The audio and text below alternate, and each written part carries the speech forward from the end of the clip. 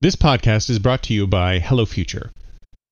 Do you want to drive innovation in your organization, futurize your enterprise, expand your patent portfolio, create amazing new profitable products and services, or effectively project manage to market?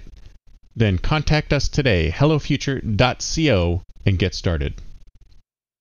Why listen to the past when you can listen to the future?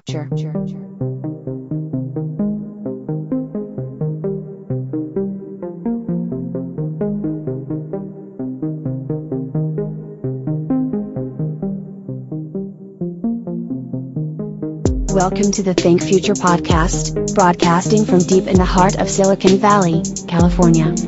We focus on innovation, startups, and the future, not necessarily those and not necessarily in that order. Here's your host.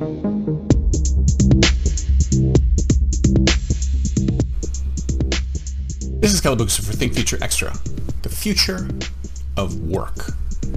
Now, I've talked about this before in broad strokes, but I'd like to describe what I believe the future of work will become. Now, we're all familiar with the gig economy, right? Everyone understands the gig economy. You order up food, you order up a car, you order up things, and people just like somebody somewhere, another human being, picks up and does these things for you at your beck and call, right? The way the gig economy works is that you don't have a specific full-time job, 9 to 5 or 5 days a week or whatever. You work when you want to work and you don't work when you don't want to work. It's not monolithic any longer. It's all broken up into chunks. It's whatever the person who wants to do the work wants. They can decide whether they're on or off. They have a switch on their app which tells everybody I'm available for work and I'm not available for work. So that's the gig economy. But if you ask me, I think we're going to transform into something even better than the gig economy, the task economy. And the way the task economy works is that there are people out there who need things done for them, right? And there are people out there who would like to do things or have the capability of doing things, whether they have the knowledge of doing things or the physical ability to do these things. They're out there. So all we need to do is match up the people who have requests for things to the people who can provide these things. And here's what I think the task economy would look like. You basically get to live your life any way you like. You sign up for this thing, and as you move through your day, doing whatever you like to do, getting up in the morning, brushing your teeth, watching TV, playing video games, going for walks, going for coffees, you get to do whatever you want. So you live your life the way you want to live your life. However, you've got your phone on you, and your phone can track what you're doing, where you're going, who you're with, who you're around, what direction you're moving in. Plus, it also knows a lot about you, what you can do, what you can't do, what you can learn to do, and what's possible. And what happens is as you go through your day, think of it this way.